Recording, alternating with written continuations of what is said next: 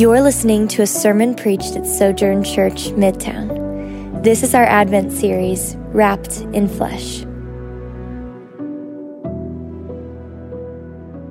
Well, it's good to see you. If you are a first-time guest, my name is Jamal, and I am one of the pastors here. We are thrilled that you are here with us today. We pray that a song will be sung or a word spoken that will enrich your life in Christ Jesus. And to the rest of the Sojourn fam, what's up? What's popping? What's crack-a-lacking? Good to see you. Amen. We're going to pray, and then we'll dive into the word. Gracious Father, we thank you for this opportunity just to break bread and just to be able to enjoy each other's presence and to sing songs back to you. I pray, Father God, that you would enlighten the eyes of our hearts so that we may see you this morning through today's text. I pray that the words of my mouth and the meditation of my heart would be acceptable to you. In Christ's name we do pray. Amen. All right. Well, last week we started the sermon and talking about Christmas movies. And this week I want to start it by talking about Christmas lights, right? Christmas lights play a huge part in the Christmas season. And seeing lights and houses lit up with lights generally brings our hearts joy. And we are able to just for a second to marvel at the radiance of the house, the glory of the house through these lights. So I just pulled a few pictures of some homes with beautiful Christmas lights. Isn't that well done? Yep, that's my house right there. Just joking, it's not. I mean, beautiful. Okay, beauty is in the eye of the beholder. Amen. Yep. All right. So we see all types of houses. Now, this is actually a house that's right down the street off Camp Street. A guy by the name of Garrett Crabtree, every night in the month of December is putting on a Christmas show. And the lights change colors. There's over 5,000 LED lights. And he is a specialist with lights and with production. And he has done a wonderful job. 10-minute shows, you can go and see it. My family and I, we stopped and watched it last night. And it's beautiful. It's beautiful. There's just something about light that draws us in, and something about the human eye that is attracted to light. And while that is true physically, that's not the case spiritually. The Bible tells us that we, all as human beings, are born in darkness. We are born kind of going against the light. And so in John chapter 1, John talks about Jesus as being the light of the world. And he talks about how he came into the world, and the world did not recognize him as the light, and the world also rejected him as a light. Now, another way to speak of the light of God and Jesus as the light of the world is by using the term glory, right? When we look at those Christmas lights on our house, maybe one way that we can describe it is that it's glorious, it's beautiful, it's radiant.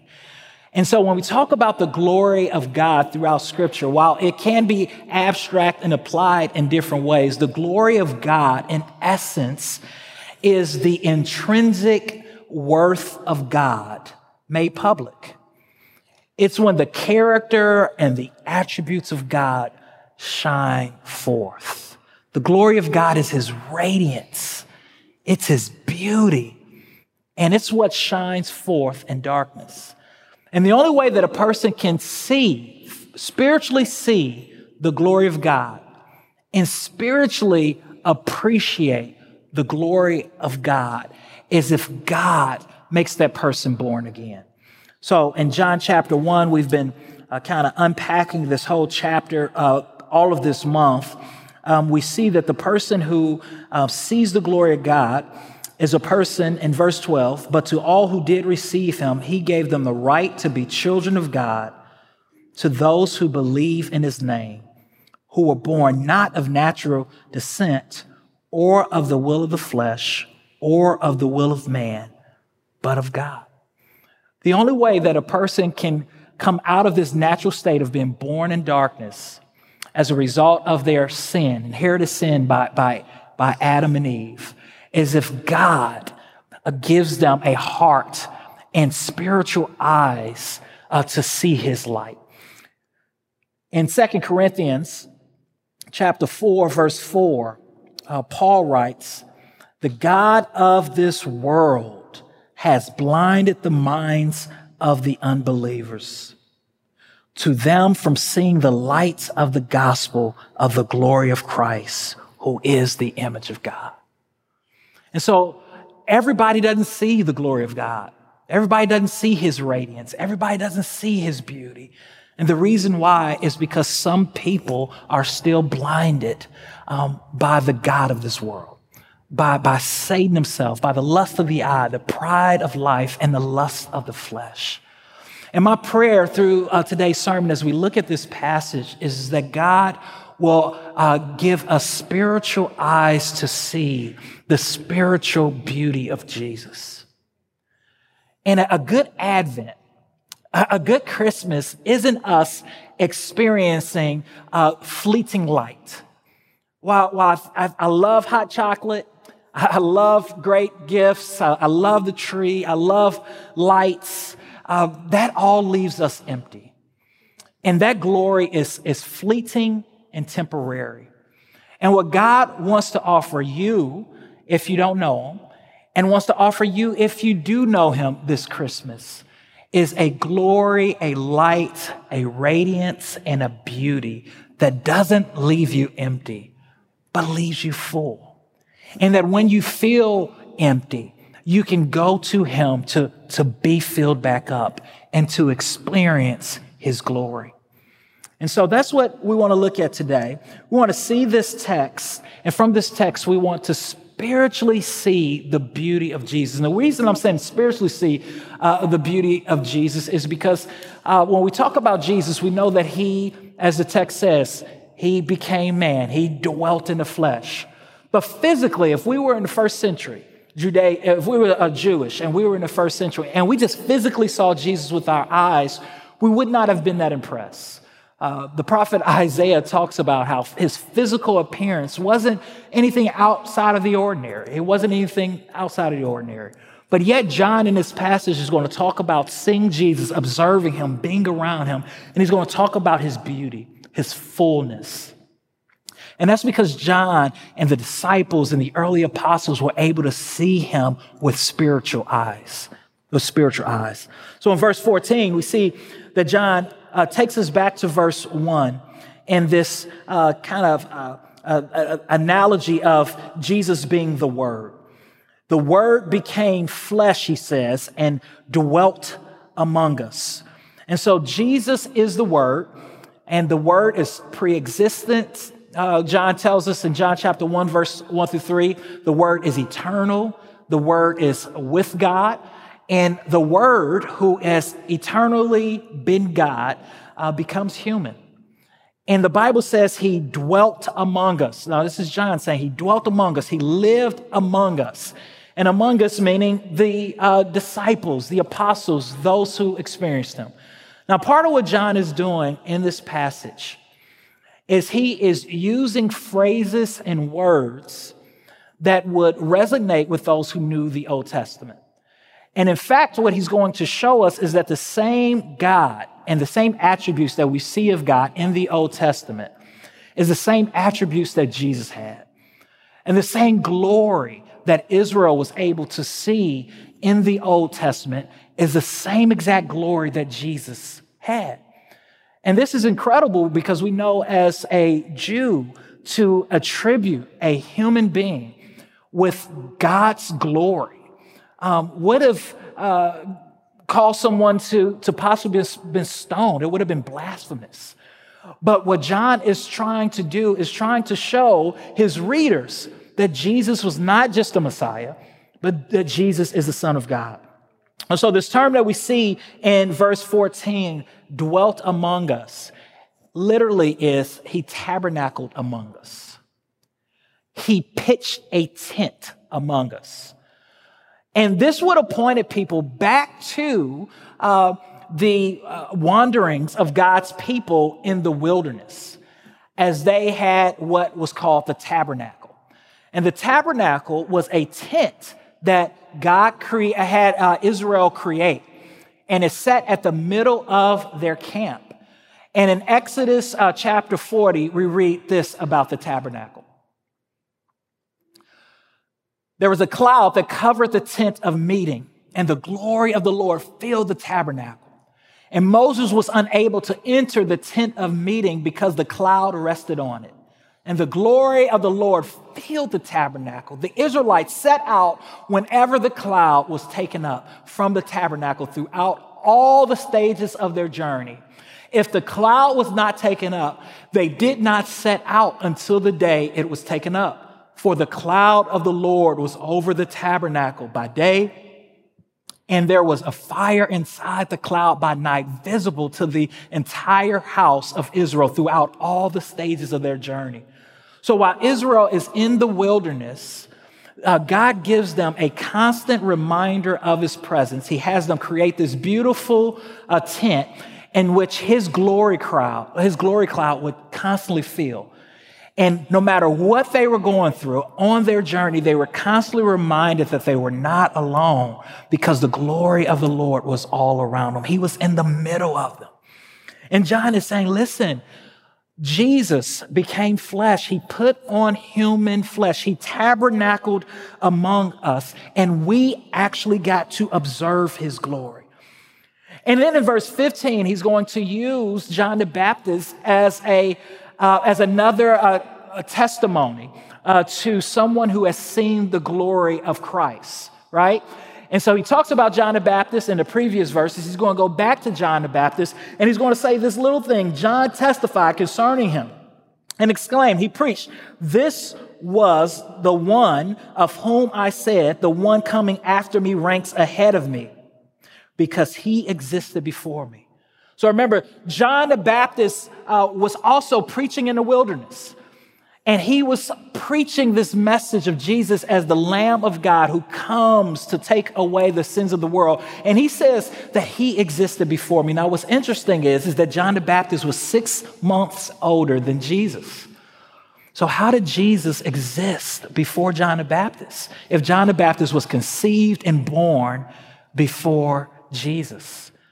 Well, John has already told us Jesus is eternally existent. He is the Word who was with God in the beginning. He is the one who created all things and through whom all things is created. But here's the question for us this morning.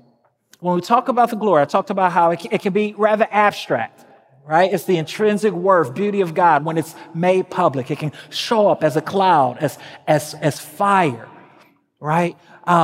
It's his radiance. It's his weightiness, right? God is heavy. But in this passage, what amazes me this week as I was wrestling with it is that John is going to give us some very tangible ways in which Jesus displayed the glory of God. And we're going to see it in verse 14. We observed his glory. Listen to this. The glory as the one and only Son, the unique Son, the Son with whom there is no one else can be compared to, from the Father. And here's the tangible glory of God. Are you ready? Full of grace and truth. John says the glory of God was on display in the person of Jesus Christ when he tabernacled amongst us, not because there was a cloud, but because we got to see it in that he was the perfect mingling of unmerited favor, of compassion, as well as truth and justice. You know, and then he's going to go on and he's going to point us back to Moses. Indeed, we have all, verse 16, received grace upon grace from his fullness. For the law was given through Moses. Grace and truth came through Jesus Christ. No one has ever seen God, the one and only Son, again, the unique Son, the begotten Son, not the made Son, right? Jesus is eternally existent, who was brought forth as God's Son, who is himself God. Again, weighty words from John. and is at the Father's side. He has revealed him. So part of what John does here is he brings Moses back into the equation, and he says, listen, Moses came with the law, and the law was a demonstration of God's grace because God revealed his heart to Israel by showing Israel essentially who he was and what he cared for. You all may remember in Exodus chapter 34, Moses is crying out to God, begging God to make sure that his presence was with him as he led the children of Israel. And Moses says to God, God, if you don't go with us, if your presence is not with us, we don't want to go. We don't want to continue to journey on. And he prays, Lord, show me your glory. Show me who you are. And remember, God hides Moses behind a rock. After explaining to Moses, I can't reveal to you fully who I am. No man can fully see God and live. And then God says this to Moses. Look at what God says to Moses. He passes by Moses and he's preaching to Moses. He says, the Lord passed in front of him and proclaimed, the Lord is a compassionate and gracious God, slow to anger and abounding in faithful love and truth. Look at that. The Lord is a compassionate and gracious God, slow to anger and abounding in faithful love and truth. And what do we see in John chapter 1? John saying, Jesus tabernacled amongst us. He showed us his glory. And what is his glory? His glory is the perfect mingling of grace and truth. And he said, we experience this grace. We experience waves and waves and waves of this grace. And he goes on to say, no one can say that they have seen God and is at the Father's side, but he has revealed him. Jesus Christ revealed who God is in his person and through his works. So here is what I want us to quickly look at. Is how do we observe the glory of Christ today? We can't physically see Jesus. How do we, this Advent, experience his glory? Well, it's two ways. And the first way is by observing and marveling at his attributes this Advent. It's very easy during the Christmas season for us to get, as I said, caught into the season, into the gifts, into the great music, into being with family. But this Advent, we must slow down to just observe just the character of God, the person of God and his attributes. And if we had to sum up his character, is that he is gracious. The Lord is compassionate and he is merciful. And we may not have what we want to have this Christmas. We may not get what we want to get. There may be some things that are as void in our hearts and in our lives that we wish we had. But here's the truth. We all who are in Christ has already received more than we deserve. The Bible tells us that we are sinners, shaped in our iniquity, that we were dead in our trespasses and sins, but God made us alive in Christ Jesus. And we came to know Jesus not because of works of the flesh or natural descent, but by grace through faith, by his unmerited, undeserved favor. And the only thing that separates us from a person who does not know Christ and his love and what he has done for us is that God has allowed his Holy Spirit to soften our hearts and to give us new eyes and to give us a new heart. And may we this Christmas be grateful for the fact that Jesus Christ came, and though he was perfect and without sin, lived a life that we could not live and died the death that we all deserve to die. And his wrath, God the Father's wrath, is real, and he satisfied his wrath through his cross. But may we also remember that grace without truth is just sentimentality. And that God's grace is not grace separated from truth, but it's grace couched in truth. And that's what makes God perfect is that he goes beyond just being gracious to us. He also gives us truth. He also gives us a true picture of who we are and who he is. Now, truth without grace is also judgment. We see a perfect picture of grace, I think, in Titus chapter 2.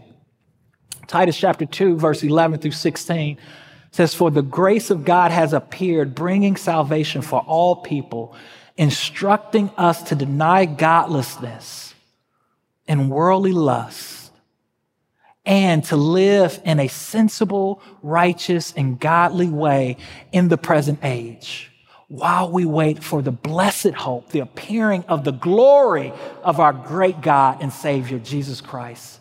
He gave himself for us to redeem us from all lawlessness and to cleanse for himself a people for his own possession, eager to good works." And so we see in Titus chapter 2, verse 11 through 16, that God's grace, it saves. The grace of God has now appeared. But it doesn't just save. God's grace gives us the truth. It teaches us to say no to ungodliness. It teaches us to say no to the flesh. It teaches us to live spirit-filled, obedient lives. And it empowers us to live lives of sanctification. And so John essentially is telling us that the way in which we observe Jesus today is by remembering that he is full of both. He's full of grace, yes, but he's also full of truth. The second way in which we observe the glory of Jesus this Advent is by remembering that the glory of Jesus is intricately linked with the cross of Jesus. It's at the cross of Christ that we see the perfect mingling of God's grace and truth.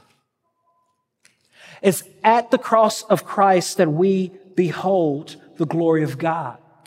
In John chapter 17, verse 1, Jesus, in his high priestly prayer, he prays this, "And Jesus spoke these things. He looked up to heaven and said, 'Father, the hour has come. Glorify your Son, so that the Son may glorify you.'"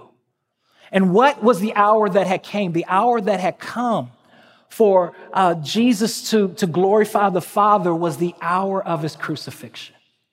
And so many times when we think about glory, when we think about radiance, when we think about beauty, when we think about the intrinsic worth of God made public, maybe we think about the clouds or we think about the light, but seldom do we think about the cross.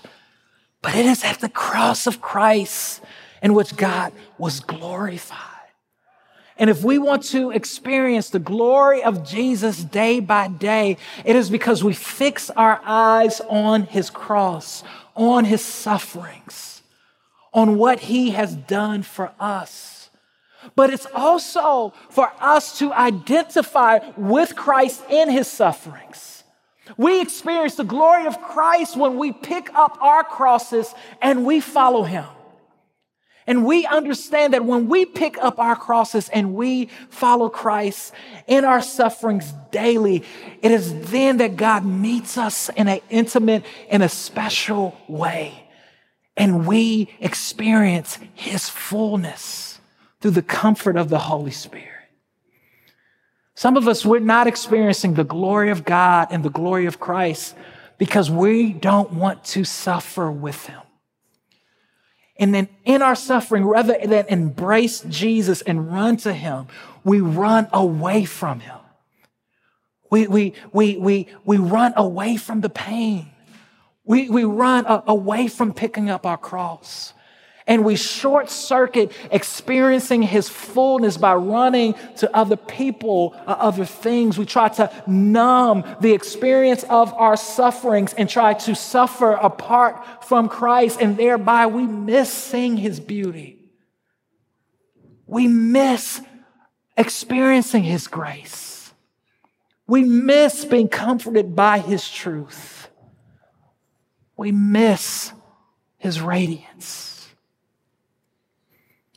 And I just want to encourage you this Advent that rather than run from the pain, rather than run from the cross, run to Jesus and see that he carried the cross for you and that he has empowered you and has a cross that is tailor-made for you so that you can experience him in his fullness.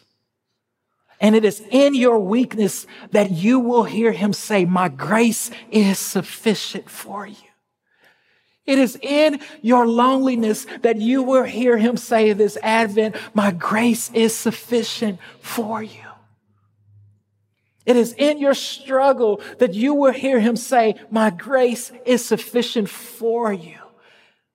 It is in your insecurities when you run to him and you look to his beauty and behold his glory that you will hear him say, my grace is sufficient for you.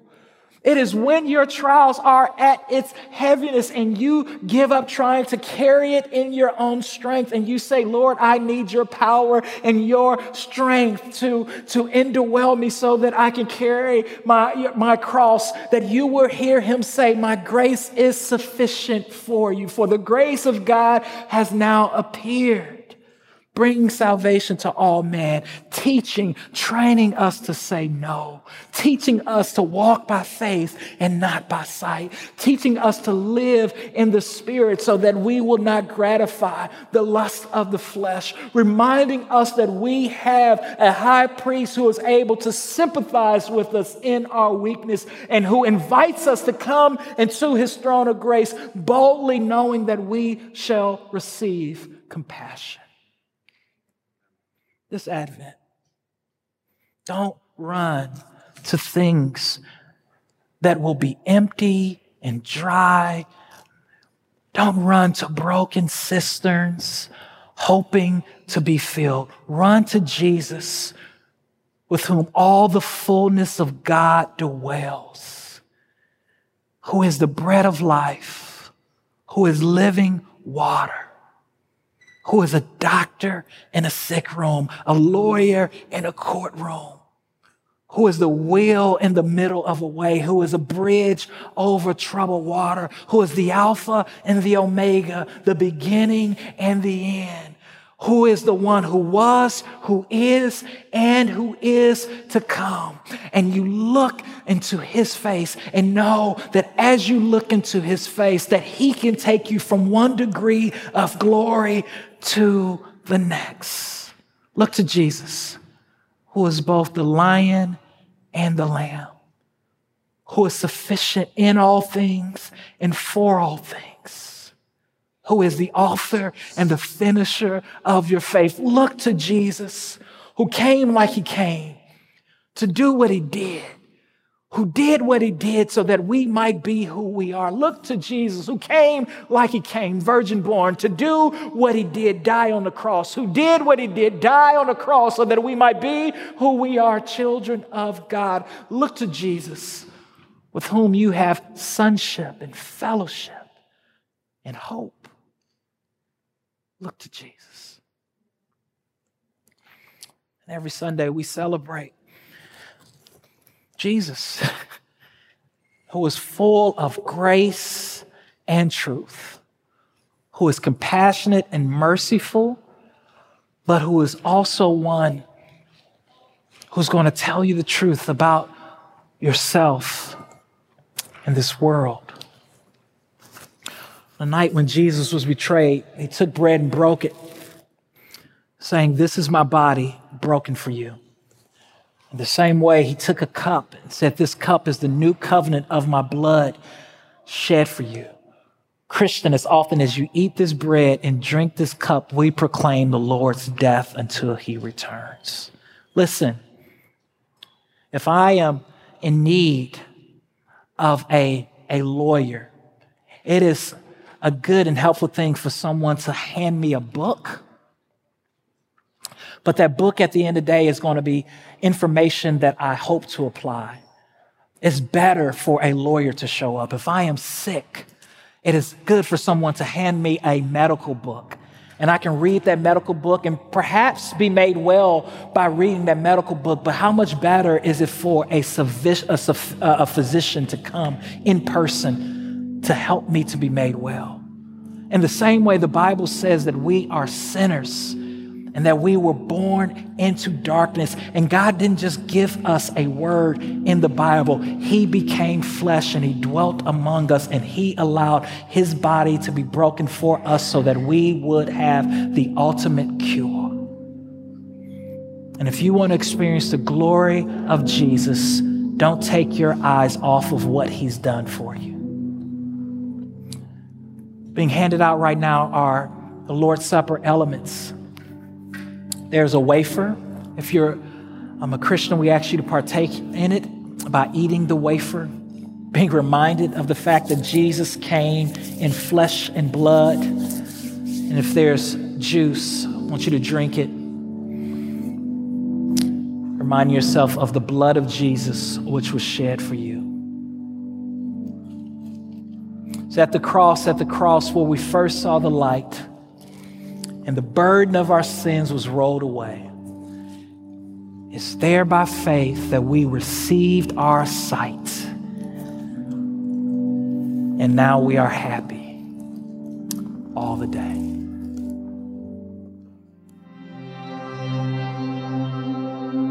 Hi, I'm Jamal Williams, lead pastor of Sojourn Midtown. Thanks for listening. At Midtown, we value gospel-centeredness, biblical faithfulness, transformative relationships, diverse fellowship, creativity in the arts, and relentless mission. For more sermons, info about our church, visit sojournchurch.com/Midtown.